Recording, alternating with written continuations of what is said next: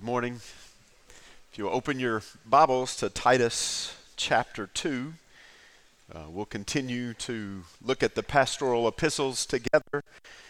Today we'll look at verses 11 through 15. I want to read that text and give you a little summary statement where we're headed, and then pray again for the preaching of God's Word today. Titus chapter 2, beginning in verse 11. Grace Church, let's hear the word of the Lord. For the grace of God has appeared, bringing salvation to all men, instructing us to deny ungodliness and worldly desires and to live sensibly, righteously, and godly in this present age, looking for the blessed hope and the appearing of the glory of our great God and Savior, Jesus Christ, or Christ Jesus, who gave himself for us to redeem us from every lawless deed and to purify for himself a people for his own possession, zealous for good deeds. These things speak and exhort and reprove with all authority. Let no one disregard you. I hope that we'll see in today's text a very encouraging thing. That God's grace in Christ saves us, sanctifies us, gives us hope, and motivates us to good works. So really 4 things that we want to see. That God's grace in Christ saves us, sanctifies us, gives us hope, and motivates us to good works. Let me pray for the preaching of the word this morning. Father, be gracious to us again. Open our eyes that we may see wonderful things in your word. And Father, we ask, we pray that your gospel come again today, not simply with words, but also with power, with the Holy Spirit, and with full conviction. We ask this in Jesus' name. Amen. Well, if you've been around Grace for some time, you've heard me pray the prayer that I just prayed, but I want to give attention to the final phrase, full conviction. I trust and I pray that each time we voice that prayer, that God will do those 3 things. That he'll come in power, that the Holy Spirit will be present. There'll be full conviction, that we'll be fully convicted by the text. That doesn't necessarily mean that all of our sin bubbles to the top of our mind and we just begin to confess, but that we believe, we have this conviction that God's word is true to the fullest. That's my prayer this morning. Well, imagine with me, if you will, that you go to sleep in the comfort of your bed the night before. If you're like me, you especially appreciate your bed, your pillow, and the comfort of your home. But imagine with me that when you awake the next morning, you're lying without a pillow, without a blanket, on a cold floor, in a dark room. So that when you open your eyes, you still can't see anything. It's pitch black. The cold is certainly there, similar to probably what the room feels like to you right now. I see everybody bundled up. Probably be a wise idea to always bring a coat to Grace Church. But you don't have a coat in this room. It's pitch black. There's not even a crack of light that can be seen anywhere. You stretch out your hand to feel for your surroundings, and there's nothing there. So you gradually stand to your feet on this cold floor. Still, nothing can be felt. You begin to take small steps in one direction, not knowing what's in front of you, but slowly extending your hand to see if something may be there so that you don't trip or fall. And after several small steps, you finally reach a wall that's as cold as the floor. It feels like maybe it's metal of some sort.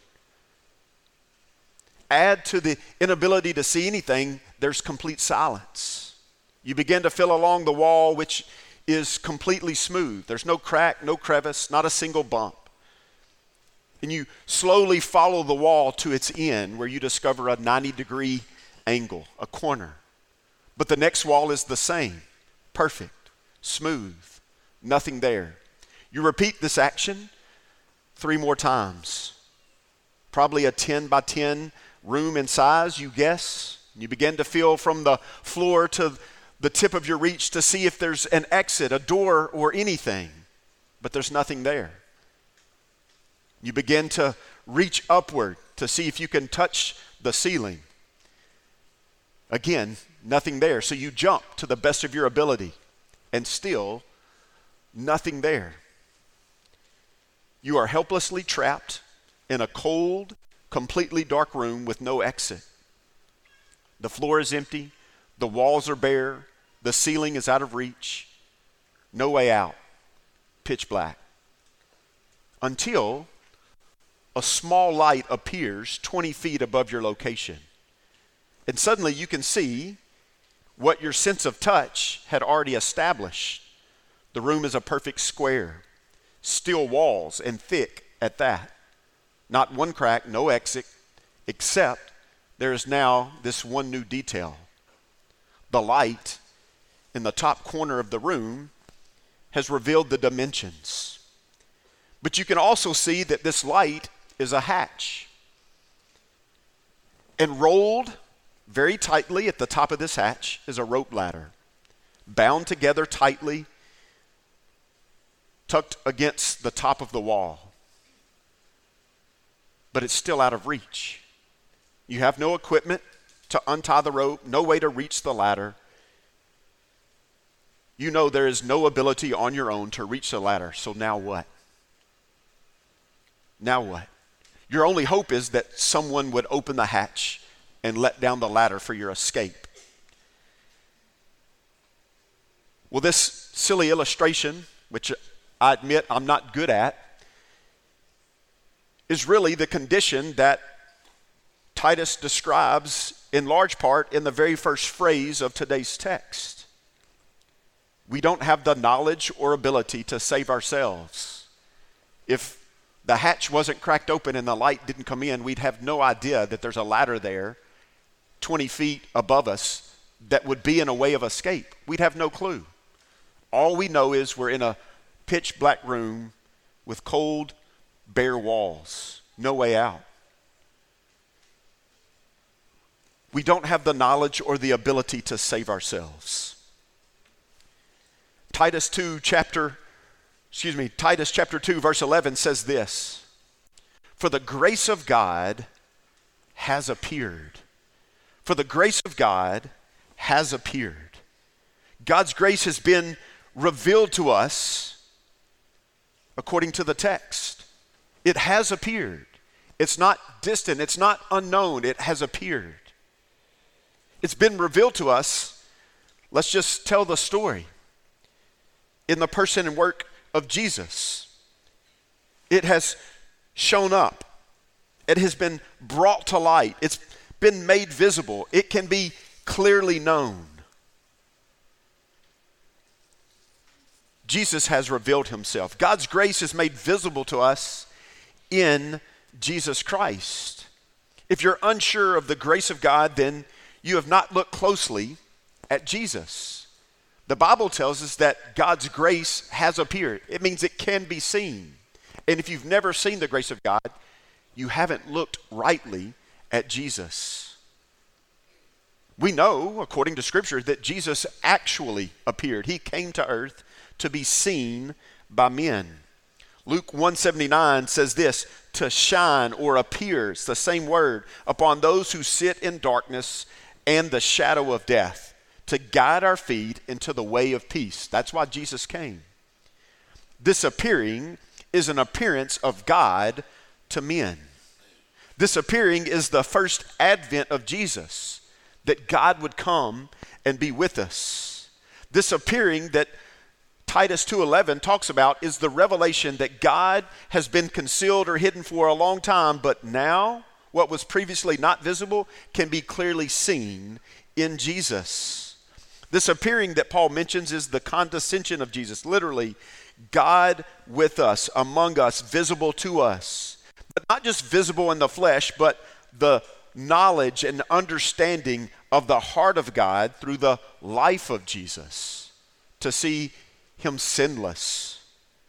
This appearing is an appearing of the truth of God to the darkened heart and minds of men. This appearing that we find in Titus 2:11 is the voice of God in ultra clarity through the teachings of Jesus. You want to know what God thinks, believes? What does Jesus teach? There's a verse in Song of Solomon, chapter 5, verse 13, that says, his lips are lilies dripping with liquid myrrh. The actual word there that's translated lips is his language. It was a sweet aroma to the ears of those who were desperate for his salvation. This appearance of the grace of God is made tangible through the death and resurrection of Jesus. His death for our sins, his resurrection for new life. This appearance is the good news of Christ's death and resurrection. The good news of our salvation that we have in Christ. This appearing is the heart of God made visible in the second person of the Trinity. So let's not skip past this first phrase, dear saints. May I challenge you again to make the four Gospels your home and meditation. If the appearing of the grace of God is Jesus Christ, then let's go see him together. Go spend time again in the Gospels. See Jesus. Look at him again. Consider his words. See the beauty of his coming. We talk about Romans 10, the coming of the good news, how beautiful those feet are. How beautiful are Jesus' feet. That he would bring us good news of good things. The grace of God. That he would bring to us the grace of God. Absorb the heart of God in the actions that Jesus displays to the rebels of his earthly days. Know the compassion and mercy of God in the death of Christ. Go to the Gospels again and realize the power of God in the resurrection of Jesus. Know God spiritually. One can't be satisfied with the knowledge of Scripture. You must know and understand the deep realities of the gospel in your spirit. I found myself this week as I'm preparing to preach in Titus chapter 2, reading an old favorite book of mine, and there's others that have either have copies of this or have read excerpts from it by a guy named Isaac Ambrose, a book called Looking Unto Jesus. If you don't have a copy, I recommend getting one. We're not talking about the little Monad books that we pass out sometimes. Those are great too. Rick can help you with those if you want a copy of one. But there's a thicker book called Looking Unto Jesus by Isaac Ambrose. I would highly recommend giving yourself one for Christmas. It's loaded with so much good meditation. But he says this on the subject of Christ appearing and the importance of meditating on Jesus, looking to Jesus. He says, "Oh, my soul, meditate on this," talking about Christ, "until you feel God's Spirit working in your spirit, these inward, gracious, glorious manifestations." The appearance of Jesus is the clearest picture of the grace of God that anyone can have. You want to know what God's grace is all about? Go see Jesus. Today we want to see what our text says about the appearance of the grace of God to us. The grace of God in Christ. We'll really see it in four categories. As I mentioned in the opening statement, the grace of God in Christ, number one, saves us. Number two, sanctifies us. Number three, gives us hope. And number four, motivates us to good works. Look with me in Titus 2:11 again. We see the first. God's grace in Christ saves us. For the grace of God has appeared, bringing salvation to all men. This appearance is the revelation of the message of truth the gospel of salvation. This appearance of God's grace is the coming of Jesus to carry out the great work of our salvation. He didn't just come, but he came with a purpose. The Greek word here literally means to embody the salvation of God. That's what bringing means. Jesus is the person through whom God achieves his salvation for men. It's hard not to miss the phrase that we see following that, though, bringing salvation to all men. This is true in principle, right? The coming of Christ brought salvation to man, though we know all men will not accept this free gift, the free gift of God's grace. As we saw just 2 weeks ago in chapter 1 of Titus, many will rebel. Many will deny him and reject his grace-filled salvation. This is not a promise to save all men, but rather to make plain that Christ came to save men. But let's not get distracted by this phrase and miss the glorious reality that the appearance of God's grace in Christ brings salvation to us. He came to accomplish our salvation. What do we mean by salvation? We believe that by salvation,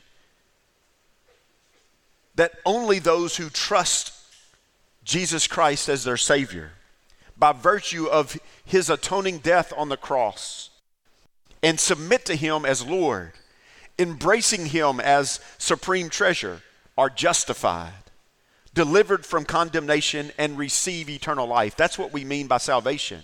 We believe this Spirit-wrought salvation leads to growth in grace through persevering.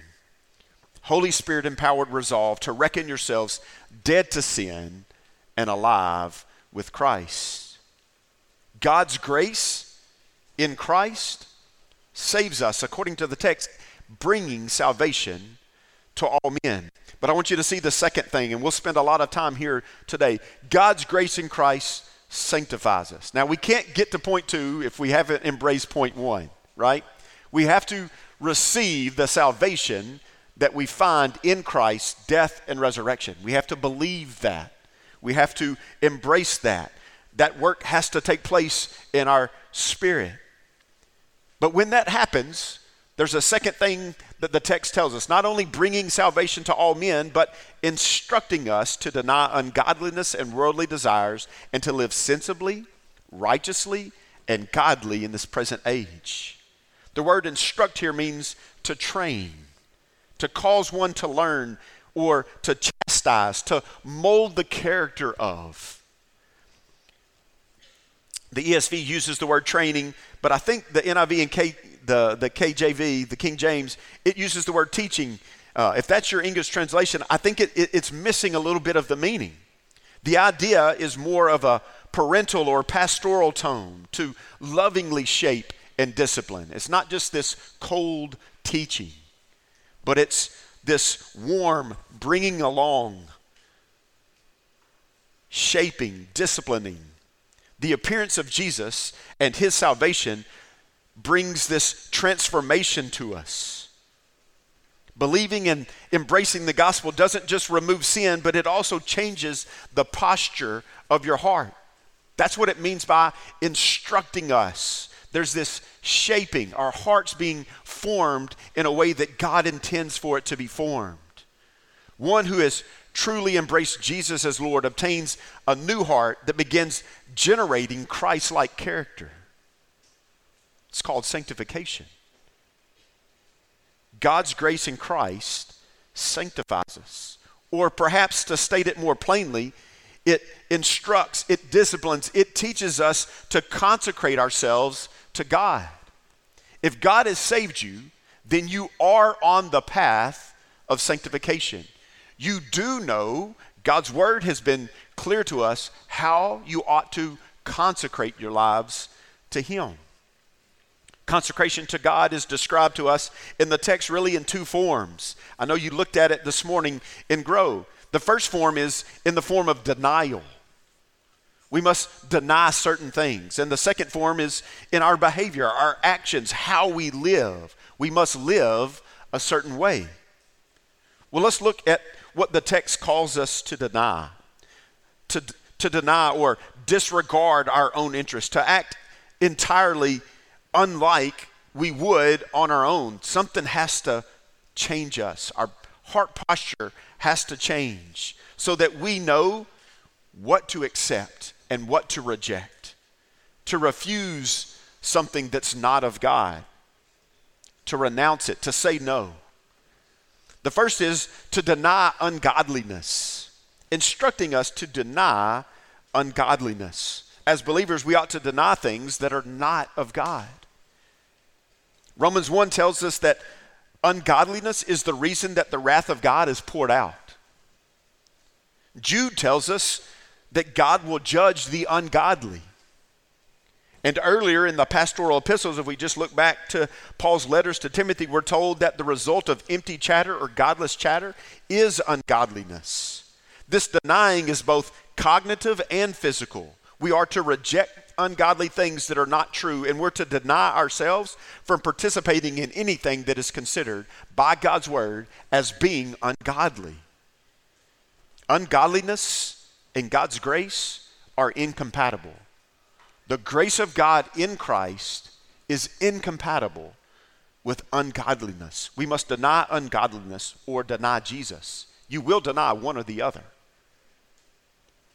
But the second thing that it tells us to deny is worldly desires. Similar to ungodliness, the terms worldly passions represent all things that are forbidden by God for the good of the soul of man. To have a desire or passion for something is not sinful unless that passion is aimed at the wrong object. The point is not let the lust of the flesh dictate your thoughts and actions. Secret sin comes to mind here. I don't know about you, but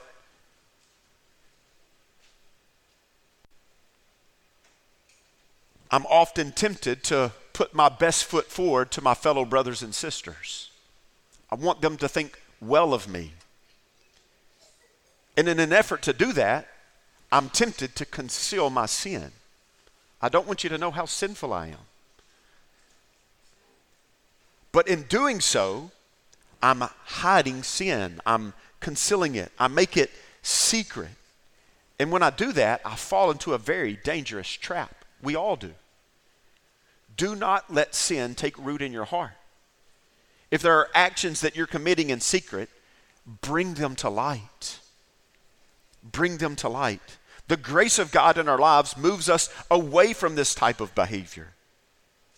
Lean in once again to God's abundant grace. The exposing of your sin, as painful and maybe embarrassing as it might be, is for the good of your soul. It's how we taste the good grace of God. And when you confess sin, you find that God is compassionate. He's generous. He's full of grace. But when we hide sin, we're attempting to use God's grace to ease our conscience about sin. And though God's grace is free and abundant, I believe irresistible even, I see verses like 2 Corinthians 6:1, and I'm warned.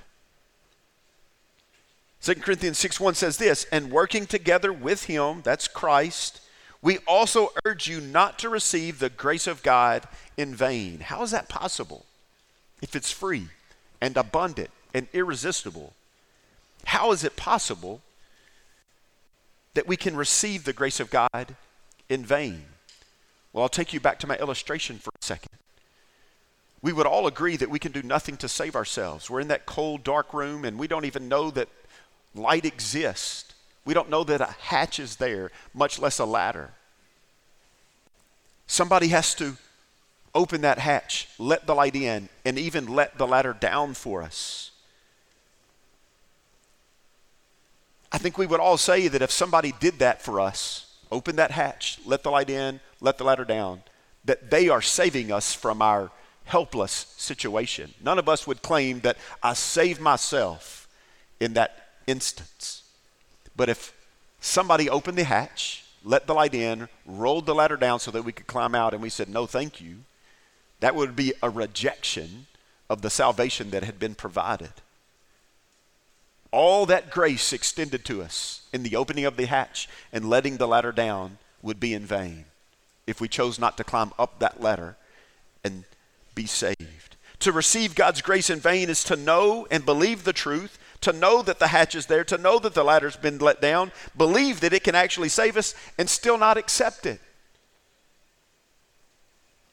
To know and believe the truth of Christ's sacrifice for your salvation, but to reject that salvation because you're unwilling, perhaps because you treasure something more than Christ and his salvation.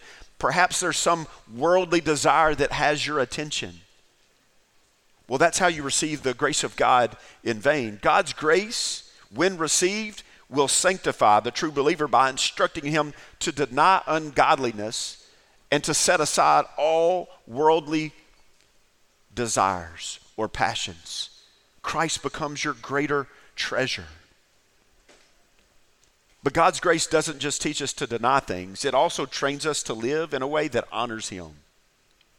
Look with me in Titus 2:12, instructing us to deny ungodliness and worldly desires and to live sensibly, to conduct ourselves in a certain manner with sound mind, soberly, temperately, discreetly, self-controlled.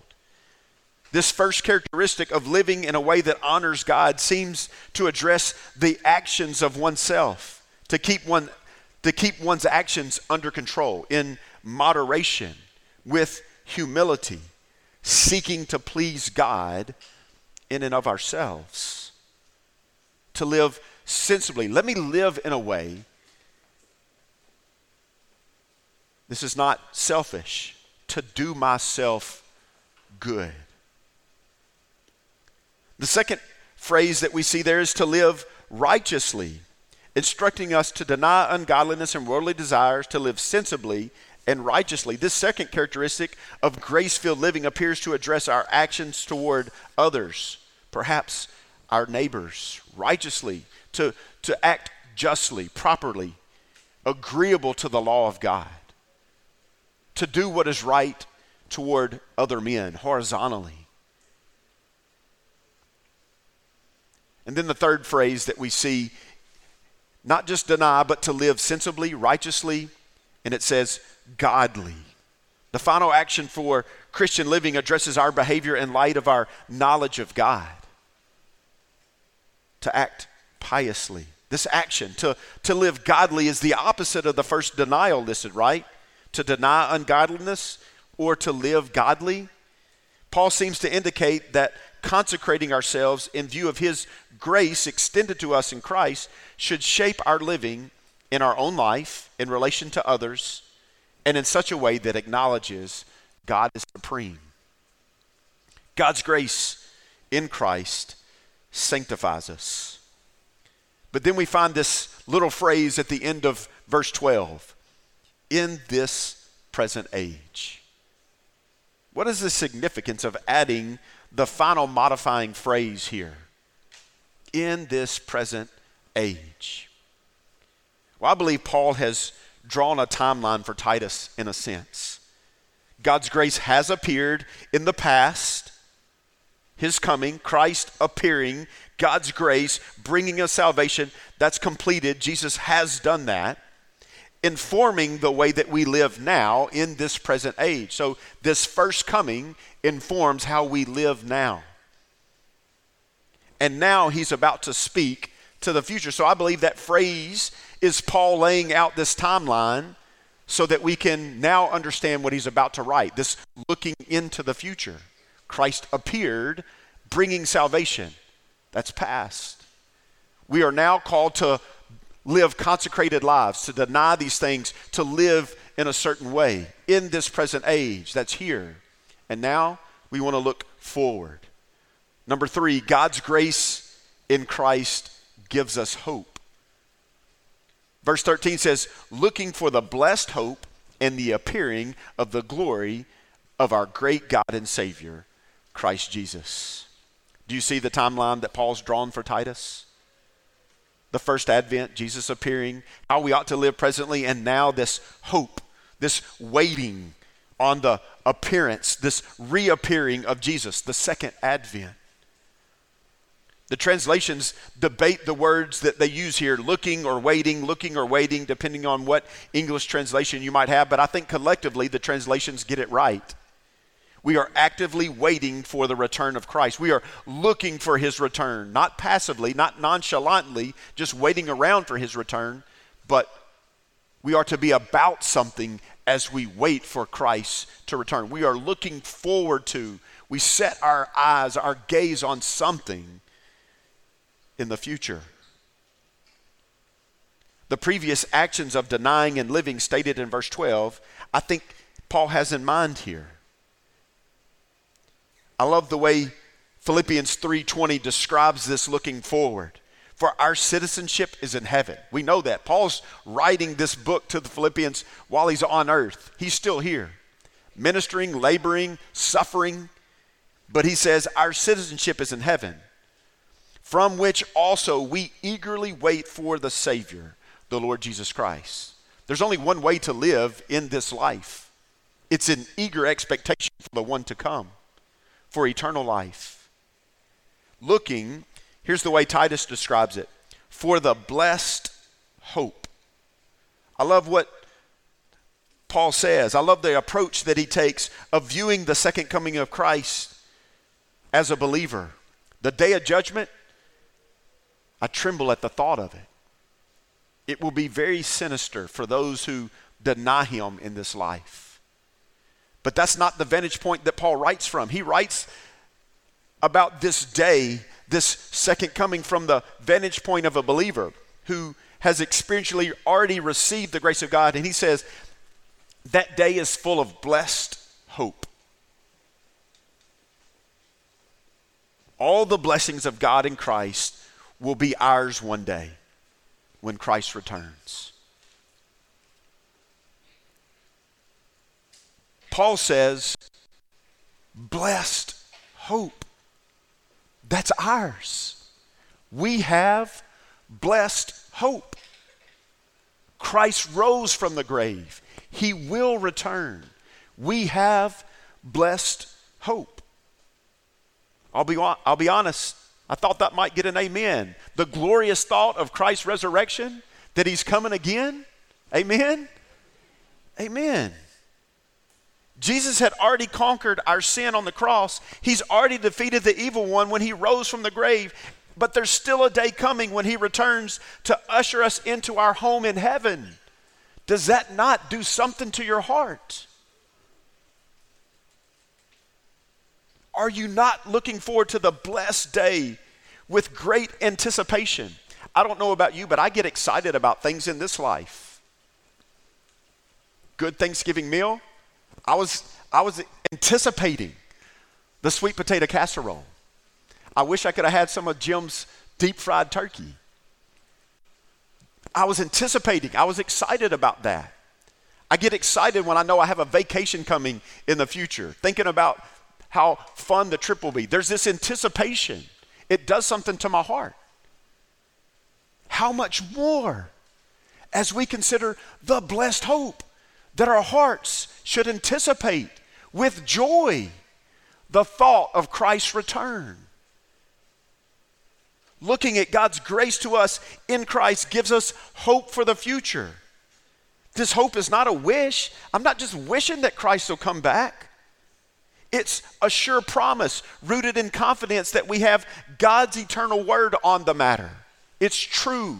It will happen. It's certain. You can rest in this reality, and we should anticipate that. Do you know what you will see on that day? We'll see another appearance of God in Christ Jesus. We began today's text saying, God's grace has appeared. That's just another name for Jesus. Paul just wants you to think of Jesus, and when you think of Jesus, you think of God's grace. Well, here, he's doing the same thing. He mentions this appearing, but he's just given us another name for Jesus. Listen to how he describes Jesus in the moment of his return. Looking for the blessed hope and here it is, the appearing of the glory of our great God and Savior. When you see Jesus, you ought to see the glory of God. When you see Jesus, you ought to see the glory of our great God and Savior. He's not just a man. He's this. The glory of God made visible to us. The great salvation that God has extended to us is seen in Jesus. It has appeared. Jesus is the glory of our great God and Savior. Looking at God's grace to us in Christ should stir us to long for his return. To have Philippians chapter 3, eager expectation. We should be saying way more regular than we do, "Oh, come, Lord Jesus, come." Can I ask you this morning to join Paul in worship of God for a few moments? I have zero doubt in my mind that as Paul is mapping out this timeline, he wants Titus to see Christ appearing brought salvation, and he wants him to see that the grace of God in Christ causes us to deny certain things and to live a certain way. But he also wants Titus to see this coming of Christ that's been promised. Paul's just writing. He maps out this little timeline for Titus. And I have no doubt in my mind as he's mapping out the timeline, Paul forgets where he's at for a moment. And he erupts into consideration of Jesus. He begins to think about Christ and all that he's accomplished for Paul. And in the midst of penning these words, I believe he erupts into worship. He starts considering the glorious return of Christ and the great salvation that God has graciously extended to us in Christ, and he begins to rest in him. And he begins to be fixated on Jesus again. He starts meditating on what he knows is true about Jesus. Begins to dwell on Christ.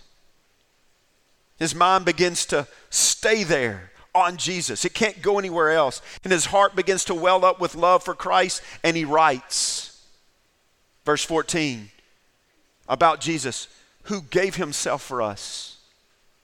He gave himself for us. Why? Why would Jesus give up his life for us? Why would he step out of heaven? Why would he suffer at the hands of men he created? To redeem us from every lawless deed. Paul's in worship. He's theologically correct, but he's not trying to be theological right now. He's thinking about Jesus. To purify for himself a people for his own possession. Christ's sacrifice has redeemed us from the pit, has removed us from every sinful deed that we've ever committed. He purchased us with his own blood. Oh, saint, do you believe that it's true? That he's delivered you from the curse of the law, that he's removed you from the condemnation of your sins that you earned for yourself, that he has paid the penalty that your transgressions have incurred. Do you believe in the redemption? Do not ever become numb to the beauty of Jesus' sacrifice for your sins. This is not just a simple fact that we have to ascribe to. It's fuel for the hopeless heart of man. Christ has redeemed you. But the good news gets better. Who gave himself for two purposes, not just to redeem us from every lawless deed, but as I read just a minute ago, to purify for himself a people for his own possession. He not only redeems from every sin, but also purifies you. Your sins aren't just removed and you're left to your own devices. No, you're filled with the righteousness of Christ. This is double imputation. Our sins are imputed to Jesus on the cross, and his righteousness is imputed to us. Our sins were assigned to Jesus. His righteousness was assigned to us. Our sins were attributed to Jesus. His righteousness is attributed to us. Can you imagine that while he's being sacrificed, he's accomplishing this for you? Paul's worshiping Jesus right here. He's not trying to get his theology correct, though it's right on point. He's worshiping. Jesus makes us righteous before the eyes of the Father. Let's not miss the language of the text here. He does all this for himself. Jesus redeems and purifies a people for his own possession, so that he can take possession of you, so that he can own you, so that he can have you, so that you can be a slave to Christ. His death and resurrection deliver us from bondage and bring us into the kingdom of his Father. That's the slavery that we await, that we obtain, to the greatest kingdom anyone will ever know. And one day, the seals of the book of life will be opened. And the judge of all the earth, the King of heaven, from his throne of majesty, will pronounce his judgment sentence. Matthew chapter 25, verse 34. Then the king will say to those on his right, "Come, you who are blessed of my Father, inherit the kingdom prepared for you from the foundation of the world." What an invitation. What an invitation that the God of the universe would say to us through his Son Christ, so graciously say to us, "Come. Come be a part of my kingdom.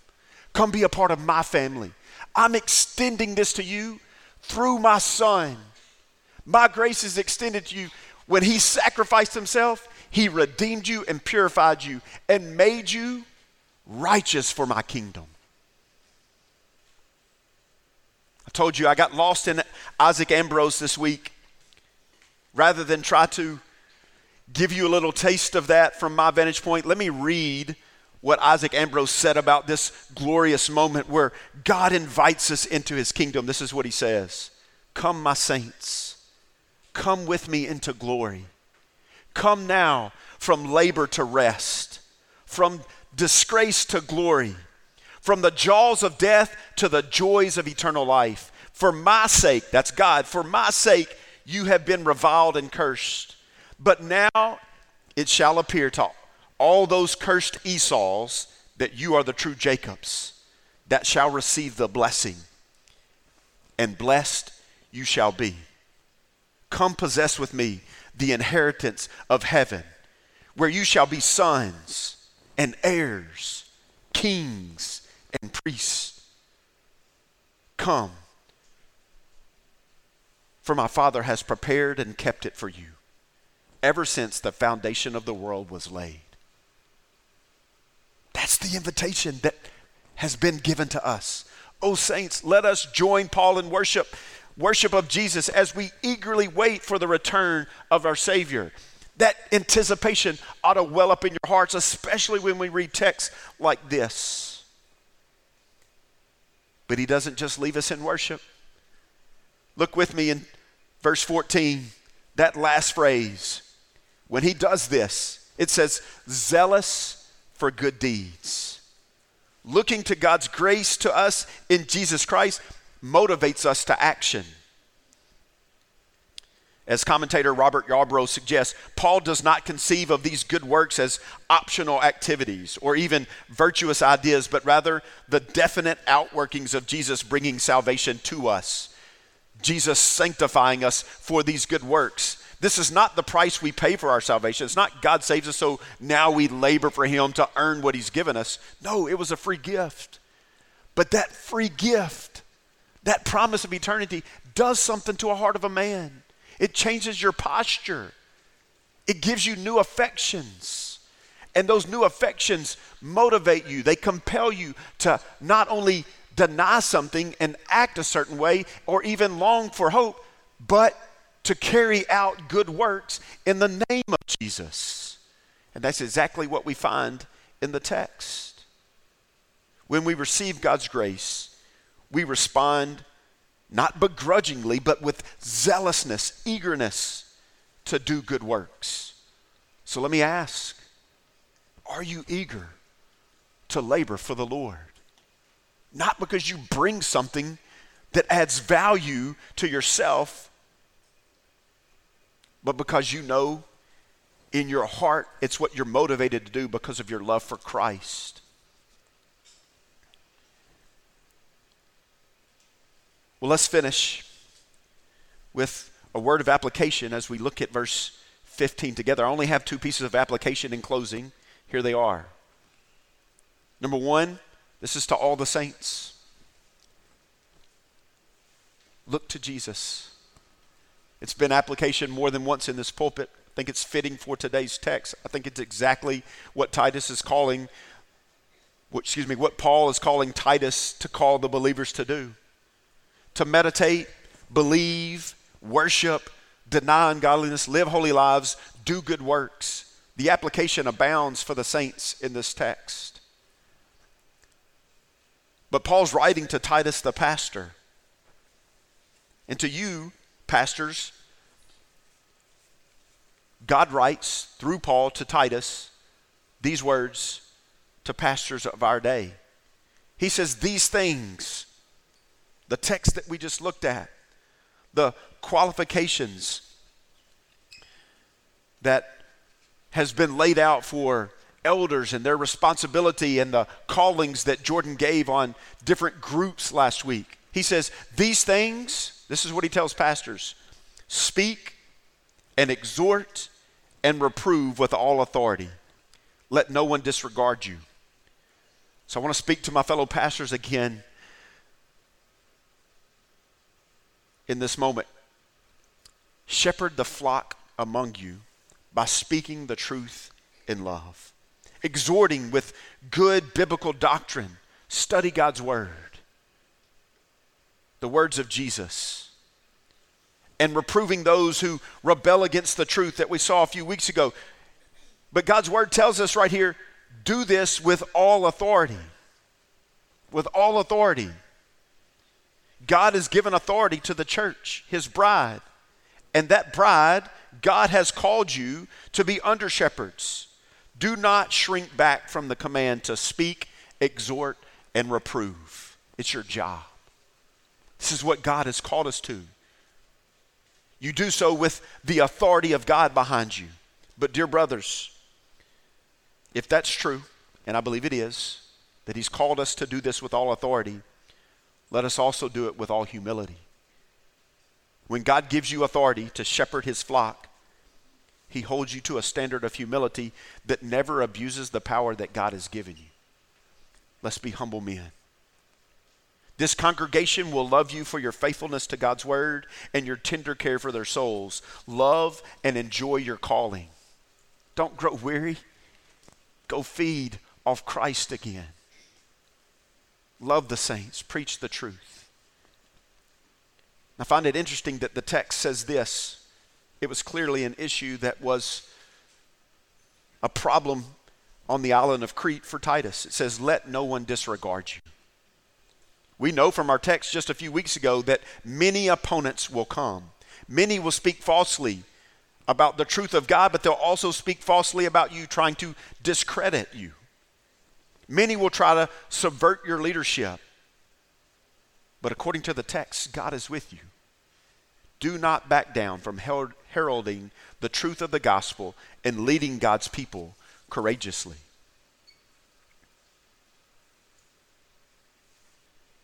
For God's grace in Christ Jesus saves us, sanctifies us, gives us hope, and motivates us to good works. Let's pray.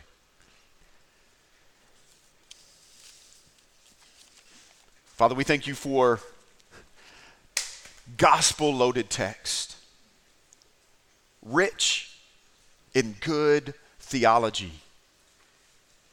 But Father, I pray texts like this would motivate us, would motivate our hearts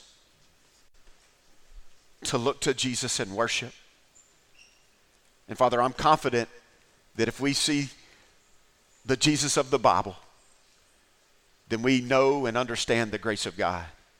And I'm confident that if we see and look at the Jesus of the Bible, we'll see the glory of our great God and Savior in the person and work of Jesus. Father, I pray that you would cause us to long for Jesus, to see him, and to worship. And Father, we know when that happens, we'll be motivated to do good works. Father, would you do what Titus 2:11 through 15 teaches in the heart of this church. And we ask this in Jesus' name. Amen.